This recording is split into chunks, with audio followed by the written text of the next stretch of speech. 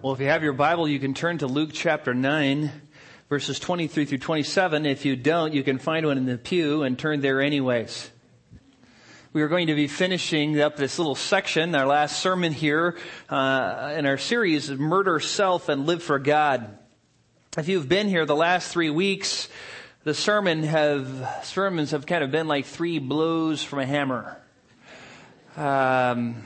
They're pretty sobering truths, and I could see in the looks of your faces and the tears in some of your eyes that you were being hammered out on the anvil of Jesus' words, and I just want you to know, I've been there, and for a lot longer than you have. I have to go over my sermon over and over again to get it to where it's preachable. And so I have to be exposed to this over and over again. And I realize that it's burdening, but it's not bad. It's good. It's good to be searched by God's Word, to be confronted with it, to have your sins exposed by it. But as often is the case, when God has a section in His Word that, is very forceful and often very confrontive and searching, it is almost invariably followed by a very sweet, wonderful, comforting, merciful text. He is quick to pour in the balm of grace and mercy and the hope of His promises into our soul so that we are not excessively overcome with grief. And that's not the exception in our text, because in verse 27 we have some encouragement. And so what I would like you to do is read along with me. I'm going to read verses 23 through 27 of Luke chapter 9. You can just follow along and I'll read this. Jesus said, and He was saying to them all, "If anyone wishes to come after me, he must deny himself and take up his cross daily and follow me. For whoever wishes to save his life will lose it, but whoever loses his life for my sake, he is the one who will save it. For what is a man profited if he gains the whole world and loses or forfeits himself? For whoever is ashamed of me and my word, the Son of Man will be ashamed of him when He comes in His glory and the glory of the Father and of the holy angels. But I say to you truthfully, there are some of those standing here who will not taste death until they see the kingdom of God." So Jesus presents 4 truths, 4 necessary truths in this text, which every Christian needs to know, understand, and experience in order to have hope and comfort. They are Christians indeed, and actually going to heaven. The first we learned, you must die to yourself. You must deny yourself. Even though the world says, focus on yourself, be selfish, take time for yourself, have good self-esteem, subscribe to Self magazine. God says the exact opposite. He says you need to die to yourself. You need to see yourself as a wretched sinner in need of God's grace. Secondly, we learned that it is folly of internal proportions to think that you could actually save your life and live it by living it for yourself. That somehow by saying no to God, no to Christ, no to eternity, and living selfishly here on earth, preserving your life, saving it for yourself and your own selfish pursuits, that somehow you're going to be saving it that way. Jesus says quite the contrary. Those who wish to save their life for themselves end up in hell for all eternity. The antithesis of that is that those who wish to lose their life and, quote, waste it for Christ, those are the ones who will receive life everlasting. They will gain it. Third, we learned last week about the fear that we must reject. The fear that Jesus talks about is that fear which comes from fearing men because of what they might think of us, because of our position that we might lose, because of relationships that might be strained or lost, or our fame, or whatever it is, that there are things in the world that we want and we lust after, and so we are ashamed of Jesus. Ashamed of telling people, I'm a Christian, I love Jesus. Ashamed of actually telling people the truth of God's Word. And Jesus says, those who are ashamed of Him and His words, He will be ashamed of them when He comes back in glory. So that is where we left off. Those were the first 3 heart-searching blows of Jesus' hammerous words. And now we come to verse 27, which is really nothing more than a transitional verse between verses 23 and 27 and the next section, which talks about the Mount of Transfiguration. Luke just includes Jesus' statement so that everybody is ready to receive what He's going to tell us in the verses which follow. And so when you look at this, you might think to yourself, well, so we're going to spend a whole sermon on this? And the answer is yes.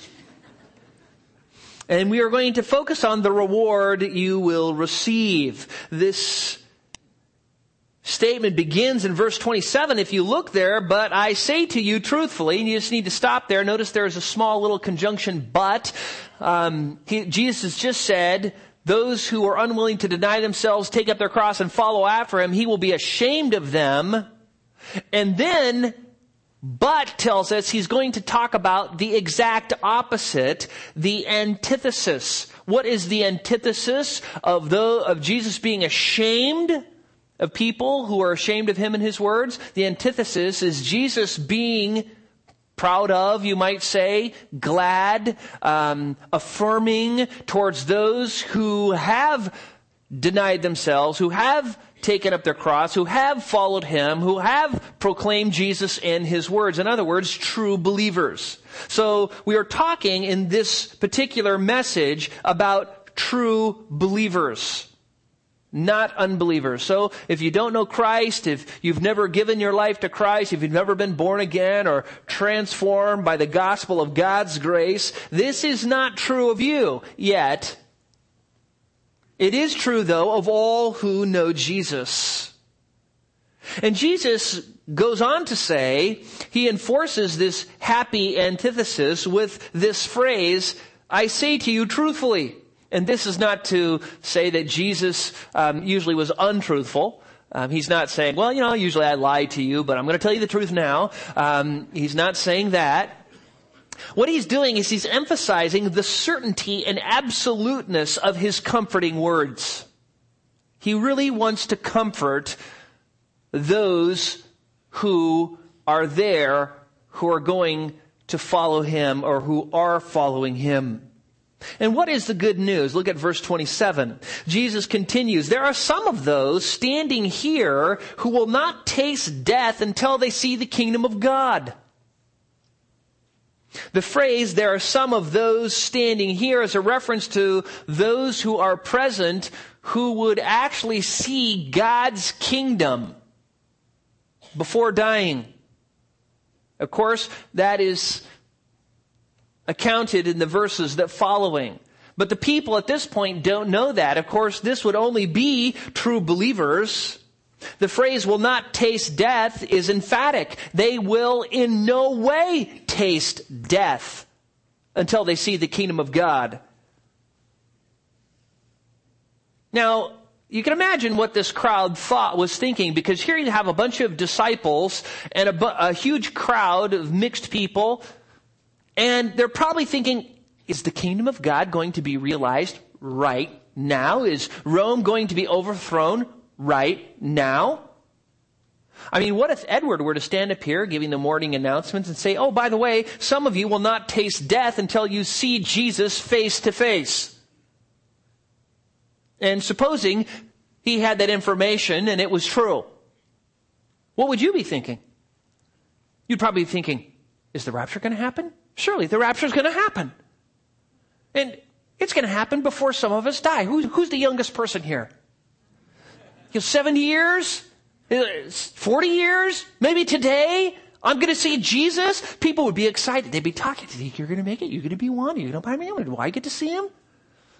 People be wondering about how incredible it would be to actually be able to see Jesus face to face. Some would be fearful, thinking, oh no, I don't want to see Jesus face to face. I would be ashamed to see Jesus face to face, because they would know in their heart they're not living for the Lord. But others would have this great joy, this eager anticipation, would be thinking to themselves, surely I'm one of them. I know the Lord. I love the Lord. He saved me. The rapture's going to happen, and it's going to be me. And surely Jesus' statement had the same kinds of effects on the people he was speaking to. I mean, imagine that. Some of you will not taste death until you see the kingdom of God. And so these thoughts are all running through the disciples' mind and the crowd's mind, and they're wondering, well, what we discover is 6 days later, Jesus takes Peter, James, and John up into the mount, often referred to as the Mount of Transfiguration, peels back his humility, and they see him in his glory along with Elijah and Moses and hear the voice of God. And therefore, Jesus' words were fulfilled. The sum were Peter, James, and John. So now what? Do we get to go home? Verse over. Not in your life. You know, there's always more in a verse than you can get at first glance. And if you just sit down here and you ponder this verse and you ask yourself, okay, let me think about this. Well, what is the principle here? What is the truth here that is true of any Christian of any age? What is that little sweet drop of nectar we can get out of here and take home with us? And it is this. There are some of you here this morning who will be in God's kingdom and live there for all eternity. Now, I wish I could say you will not taste death before, but I can't do that. You know, the rapture may be prolonged another 500 years. But I can tell you this, and I can tell you this truthfully, that some of you will exist in heaven, in the kingdom of God, in the kingdom of Christ for all eternity. Now, I have just created an artificial outline.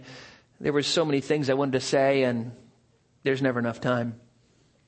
But let me just give you this artificial outline with 2 points. And the first point is fix your mind on home. You know, if I were to ask you, so where's home? You'd probably say, well, I live in Burbank or, Sunland or Glendale. I said, no. Where exactly is your home? I live on such and such a street. And if I pressed you, maybe your zip code. And this, in a biblical sense, would be incorrect.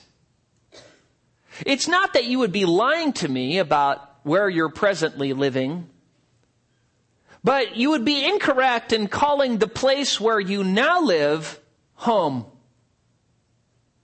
Yes, it's your earthly home, it's your temporary residence, but in a biblical sense, this world is not your home.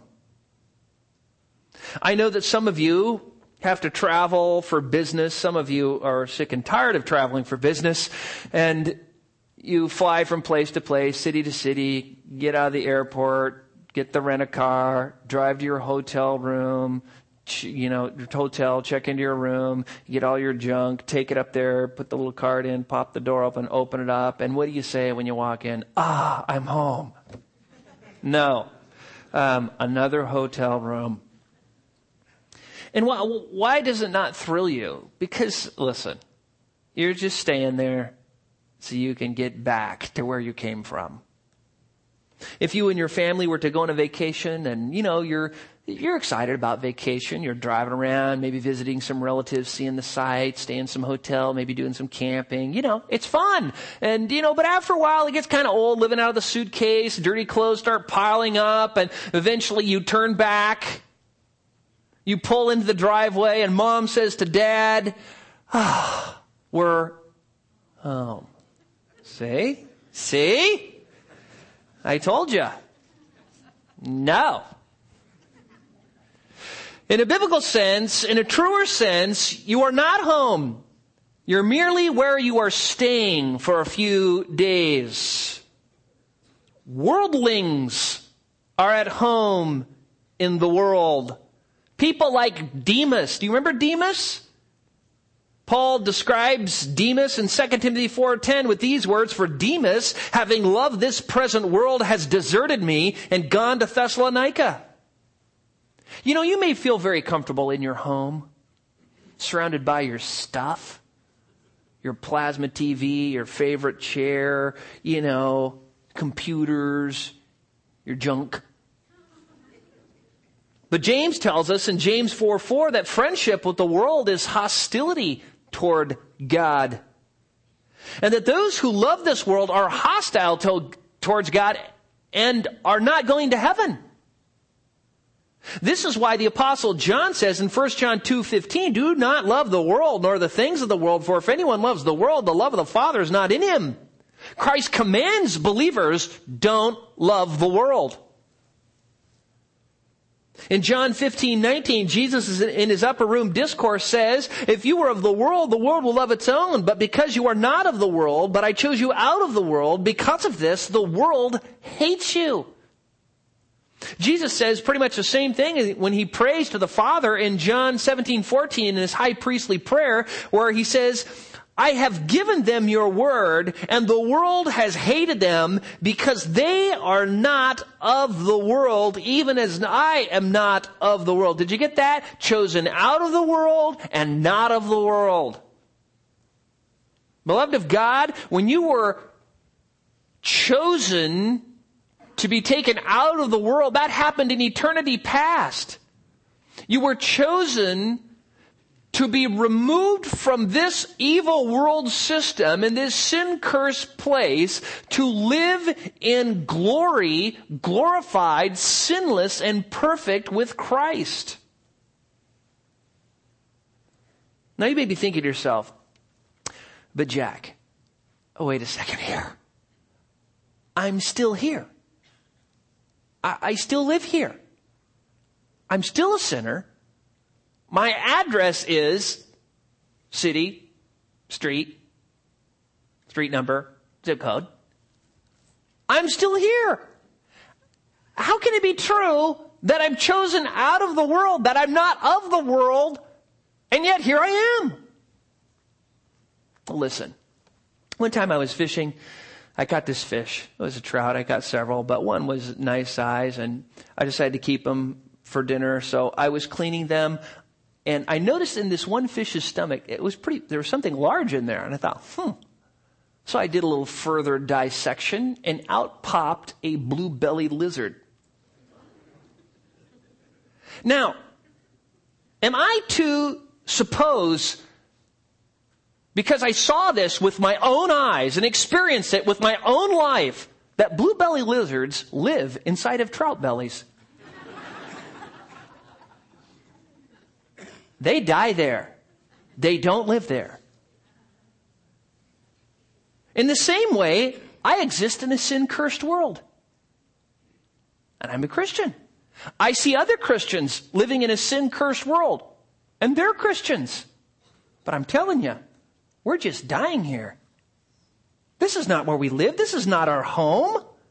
The Bible describes Christians as aliens, strangers, foreigners, ambassadors for Christ. All of these terms are terms used to describe people who are away from home. The foreigner lives somewhere else. The alien lives somewhere else. Maybe another planet. An ambassador, somebody who's in one place representing the country where he calls home.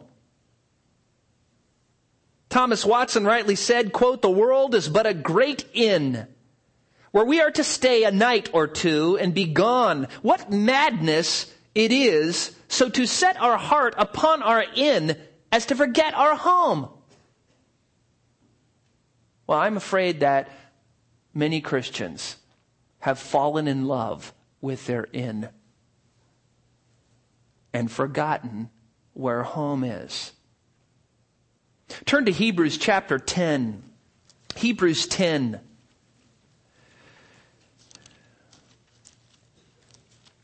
Verse 34. This is a great text because it shows us a group of believers who not only believed heaven was home, but lived it. And look at verse 34.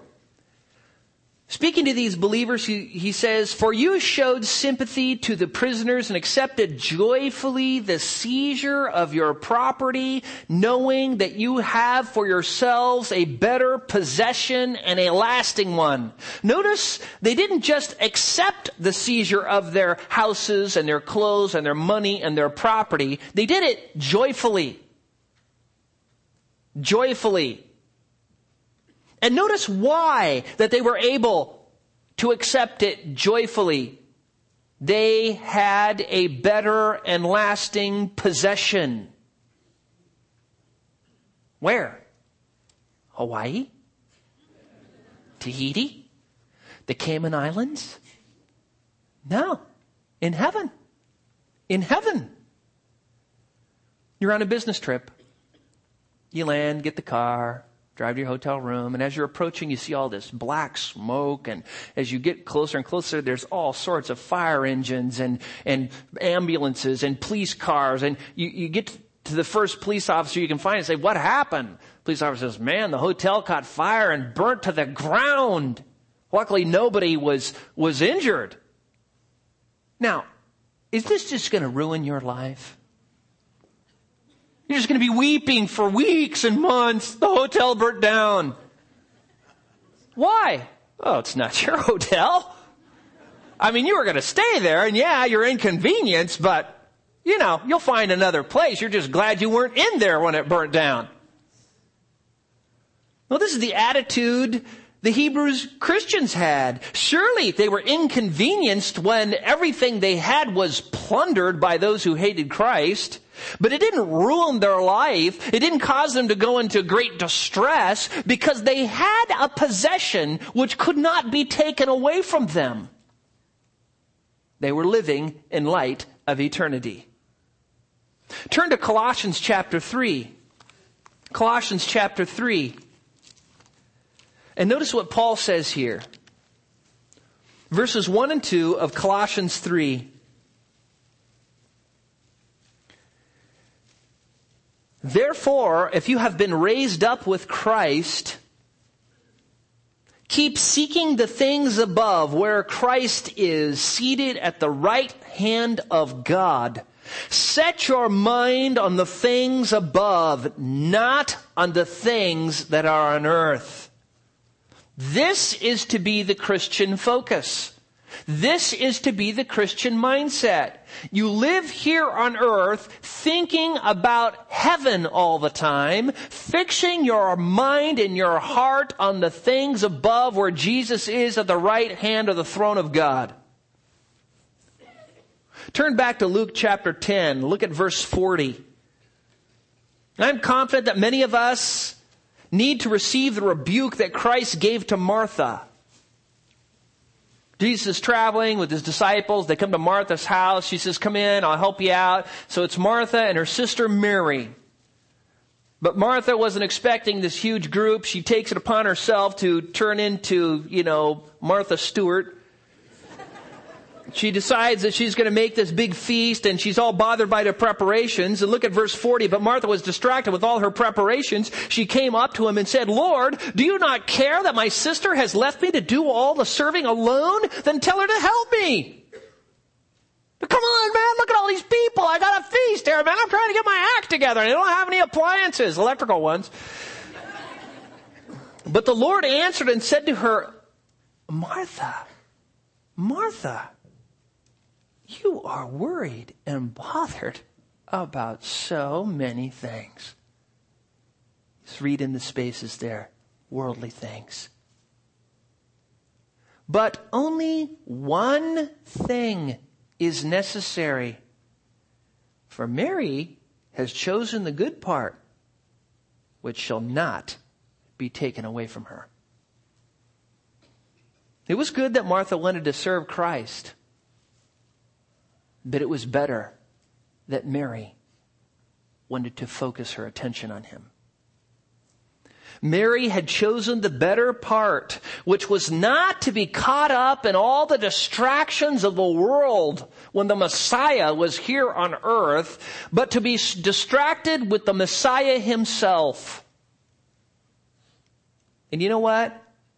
These verses we're reading teach us that you, as a Christian here on earth, need to be distracted with Jesus and the things above.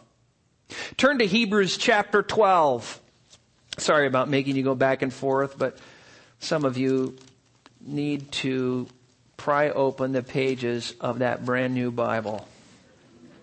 Hebrews chapter 12, verses 1 and 2. The author of Hebrew tells us where to fix our hearts and minds as we live in this world. He says, therefore, starting in verse 1 of chapter 12, since we have so great a cloud of witnesses surrounding us, let us lay aside every encumbrance and the sin which so easily entangles us, and let us run with endurance the race that is set before us, fixing our eyes on Jesus, the author and perfecter of faith, who, for the joy set before him, endured the cross, despising the shame, and has sat down at the right hand of the throne of God.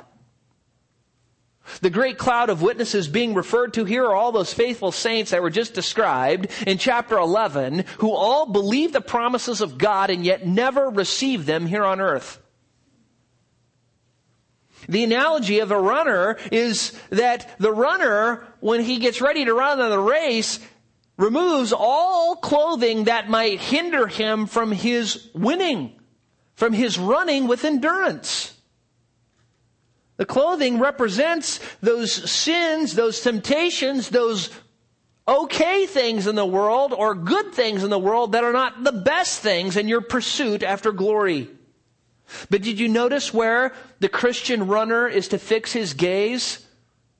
On Jesus, the author and perfecter of our faith.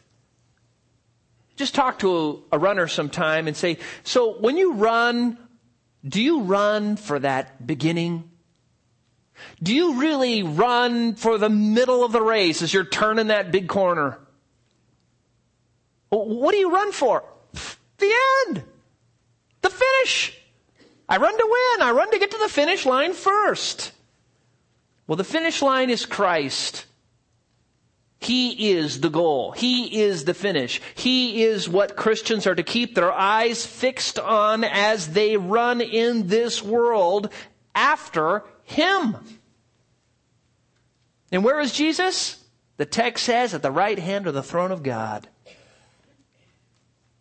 Now, when you start talking to people about this, people start, well, but, how do we pursue the things above? And how do we dwell on things above? I don't even know what heaven is like. They're kind of a little skeptic that, heaven is actually as good as it, people talk about it. I mean, what is it even like? What is so neat about heaven? Are you sure it's better than Yosemite? Thomas Watson, in his work, The Godly Man's Picture, said, quote, an ignorant man looks at a star and it appears to him like a little silver spot. But the astronomer who has his instruments to judge the dimension of the star knows it to be many degrees bigger than the earth. So a natural man hears of the heavenly country, that it is very glorious, but it is at a great distance. And because he has not a spirit of discernment, the world looks bigger in his eye. But such as are spiritual artists, who have the instrument of faith to judge heaven, will say it is by far the better country, and they will hasten there with the sails of desire. End quote. So, Christian, what is your home like? Okay, heaven is your home. You are to think about heaven. You are to fix your mind on the things above, on Jesus. What is that like? Well, let me just tell you. You're going to enjoy food there. That's good. I mean, we all like eating. You won't get fat either. You won't get overweight. You just eat for pleasure. Remember what Jesus said in the upper room as He's instituting the Lord's Supper? He says, I will not drink the fruit of this vine again with you until I drink it anew with you in thy kingdom. In Revelation 19:9 it says, then he said to me, write, and blessed are those who are invited to the marriage supper of the Lamb. In Revelation 21, John describes the tree of life which bears its fruit in every season. And you read commentaries and go, well, this is symbolic. This isn't actually a literal tree. Well, it's the same one that was in the Garden of Eden that God put cherubim in front of and a flaming sword so that Adam and Eve wouldn't, symbolically eat it? I mean, just think about your favorite food. You know, that nice, hot, juicy steak with just a little bit of salt on it. A thick chocolate malt on a hot summer day. Or that perfectly ripe peach, you know, those ones that you bite in but you have to lean over the sink because they're just dripping and they're so good. Or maybe that perfect cup of coffee on a rainy day, a day off. Or hot brownies with cold ice cream. Lobster dipped in butter. You're going, you're killing me. It's almost lunch. Well, listen, that stuff is trash. That stuff is garbage compared to what we'll be eating in heaven. That's just sin-cursed food for sin-cursed men compared to the gastronomical delights of heaven. I mean, what iron chef with limited skills and limited ingredients and limited equipment can compete with God Almighty, who not only has unlimited ability to create out of nothing, unlimited ingredients which he could conjure up, but also a perfect knowledge of you, and he could make the perfect dish just for you without any problem every day. So you'll eat in heaven, and it'll be good. Better than anything you ever had here. You'll also have a perfect body. That sounds better and better the older I get. 1 Corinthians 13, 9 through 13. 1 Corinthians 15, 47 through 57 tell us that we will have a perfect, immortal, resurrected body that will last for all eternity. It will never hurt. It will never wear out. It'll never get sick. It'll never get injured. It's just going to be perfect. Perfect. You'll feel perfect. Paul says to the Philippians in Philippians 3, 20 and 21, for our citizenship is in heaven, from which we eagerly wait for a Savior, the Lord Jesus Christ, who will transform the body of our humble state into conformity with the body of His glory by the exertion of the power that He has even to subject all things to Himself. Find a perfectly fit, athletic young man in the prime of life, full of energy, full of vitality, quick, alert, just stamina. An infidel. A weakling. A sin-cursed child of Adam, ravaged by millennia of the curse. As feeble as dust, a worm to be pitied. But in heaven, you will have a perfect body. Not only will we have a perfect body, you'll be perfect in spirit. And this is where it really starts getting good.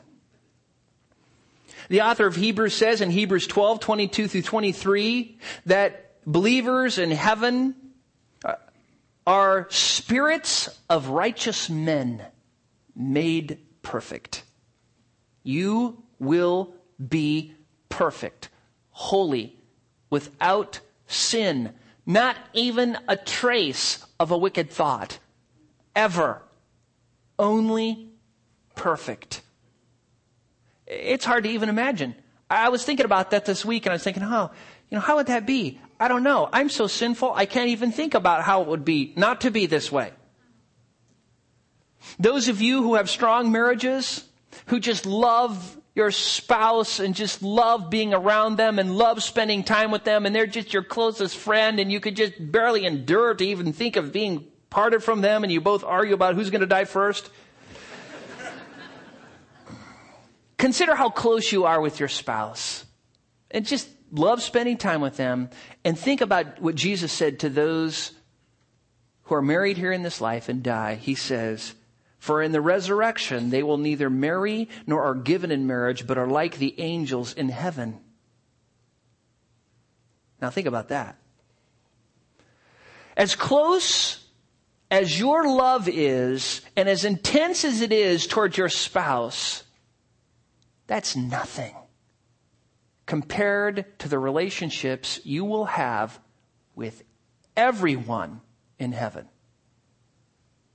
You are a sinner, your spouse is a sinner, and though you may love your spouse as much as you can here in your sin-cursed state, it will be nothing compared to the love that you have, that unconditional, self-sacrificing love, expecting nothing in return, that you will have for everyone in heaven. You will love without reservation and without hesitation, expecting nothing in return.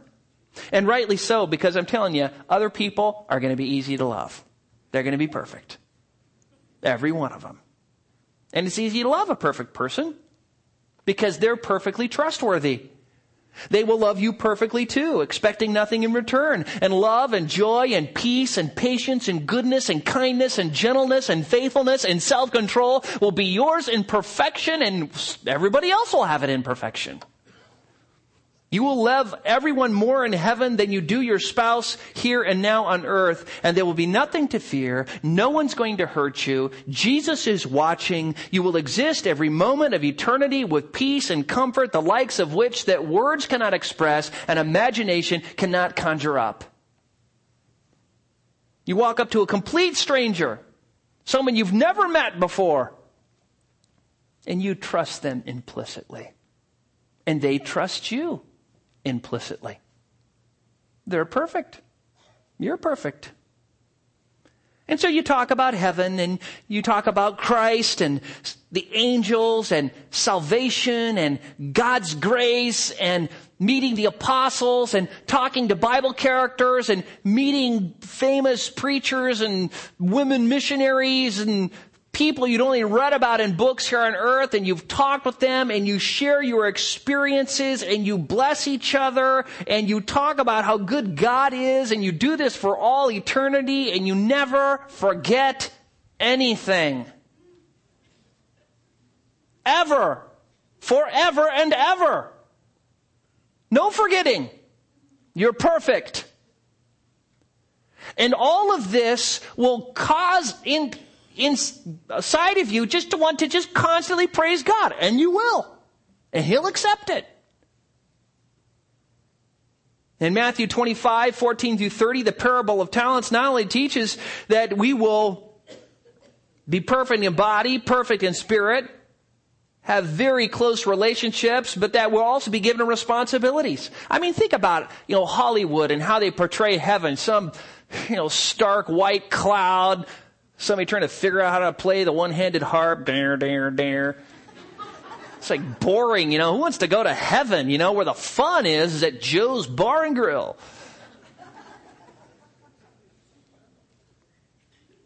In Revelation 7, 15 through 17, we read, "For this reason they are before the throne of God, and they serve Him day and night in His temple. And He who sits on the throne will spread His tabernacle over them. They will hunger no longer, nor thirst any more.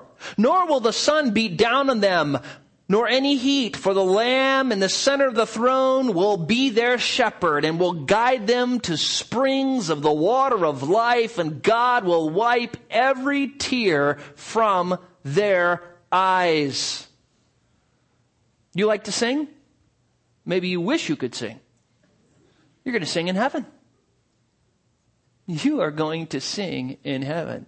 And I imagine you're going to have a good voice, a great voice. a perfect one.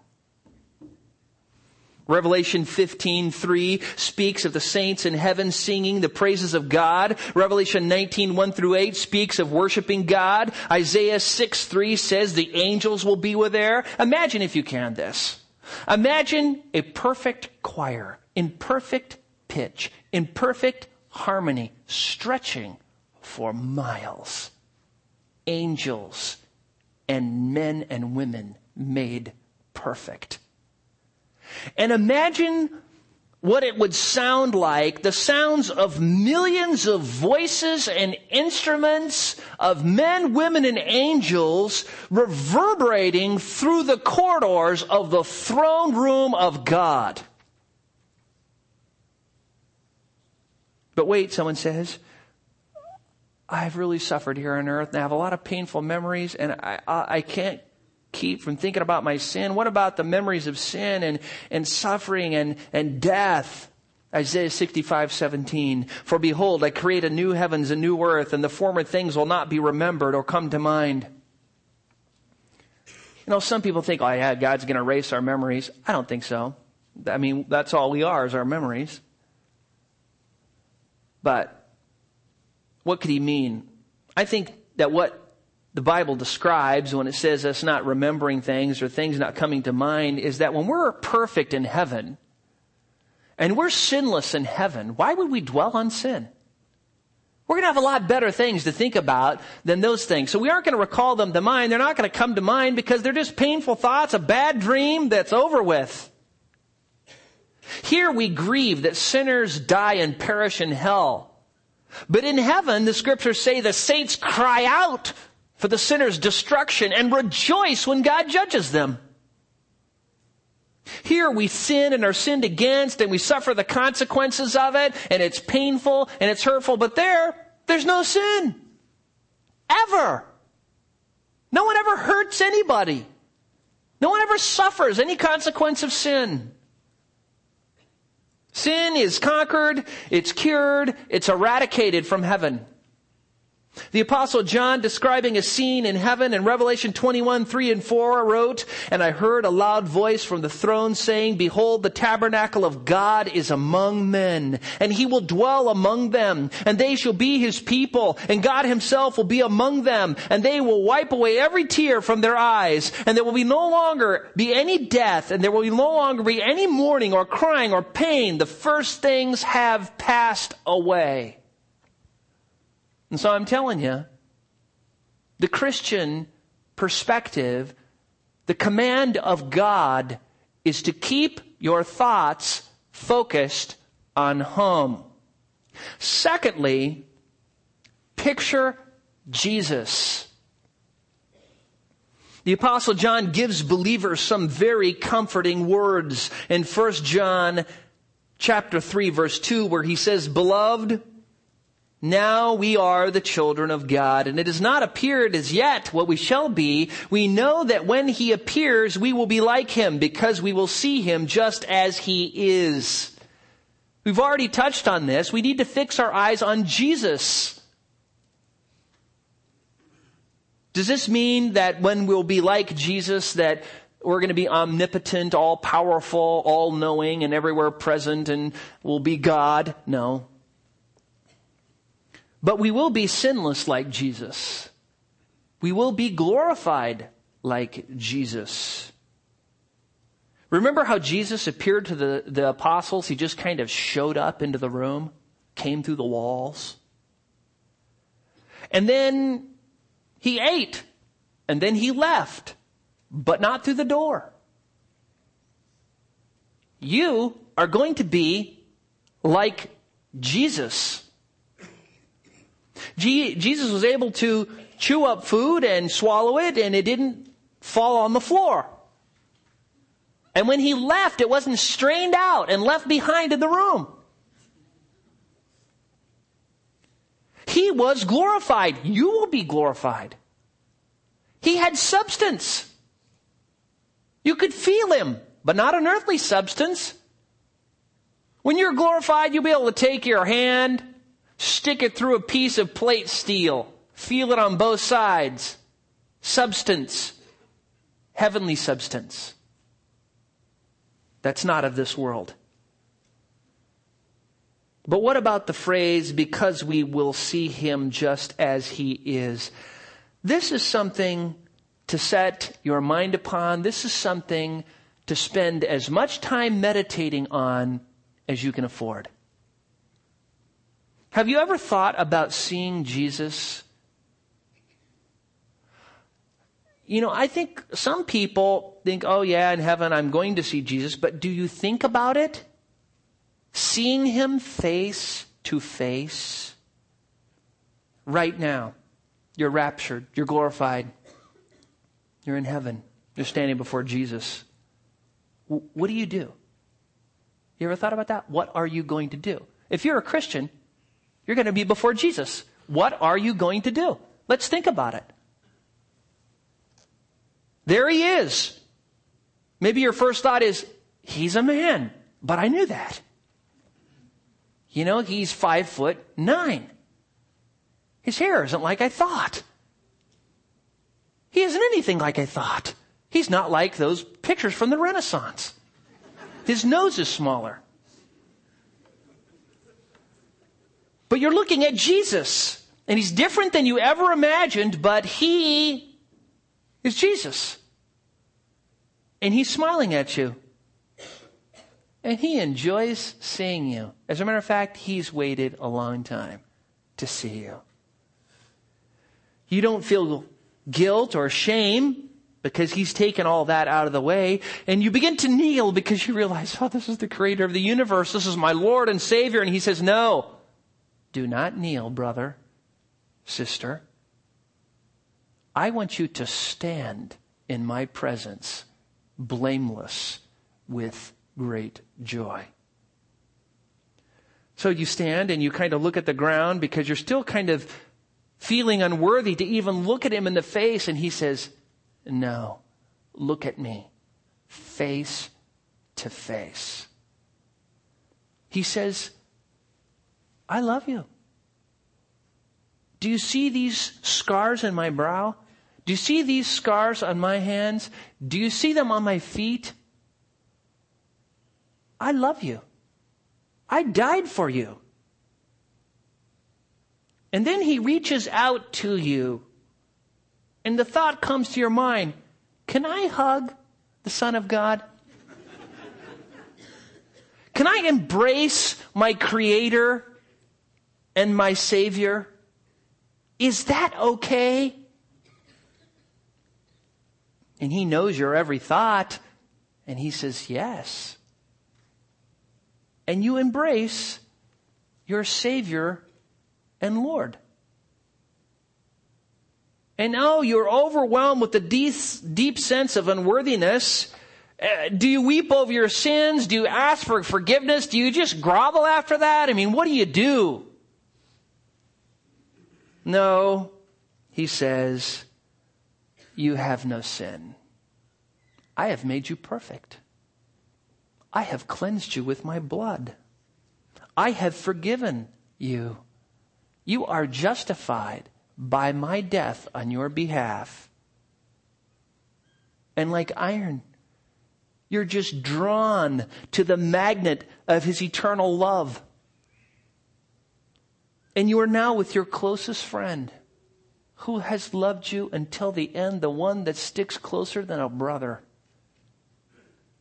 And you fix your eyes on Jesus there before you, and you think about that. It's going to happen. And it's going to be good. Charles Spurgeon, in a sermon entitled "The Hope for Future Bliss," said, "The vision of God, to see him face to face, to enter into heaven, and to see the righteous shining bright as the stars in the firmament. But best of all, to catch a glimpse of the eternal throne. Ah, there he sits. 'Twere almost blasphemy for me to attempt to describe him. How infinitely far my poor words fall below the mighty subject. But to behold God's face, I will not speak of the luster of those eyes or of the majesty of those lips. That shall speak words of love and affection. but to behold his face. Ye who have dived into God's deepest sea and have been lost in its immensity, ye can tell a little of it. Ye naughty ones who have lived in heaven these 1,000 years, perhaps you know, but ye cannot tell what it is to see his face. We must each of us go there. We must be clad with immortality. We must go above the blue sky and bathe in the river of life. We must outsoar the lightning and rise above the stars to know what it is to see God's face, and words cannot set it forth. End quote. Now, does this bore you? You want me to talk about TVs, computers, the latest cars, fashion, money?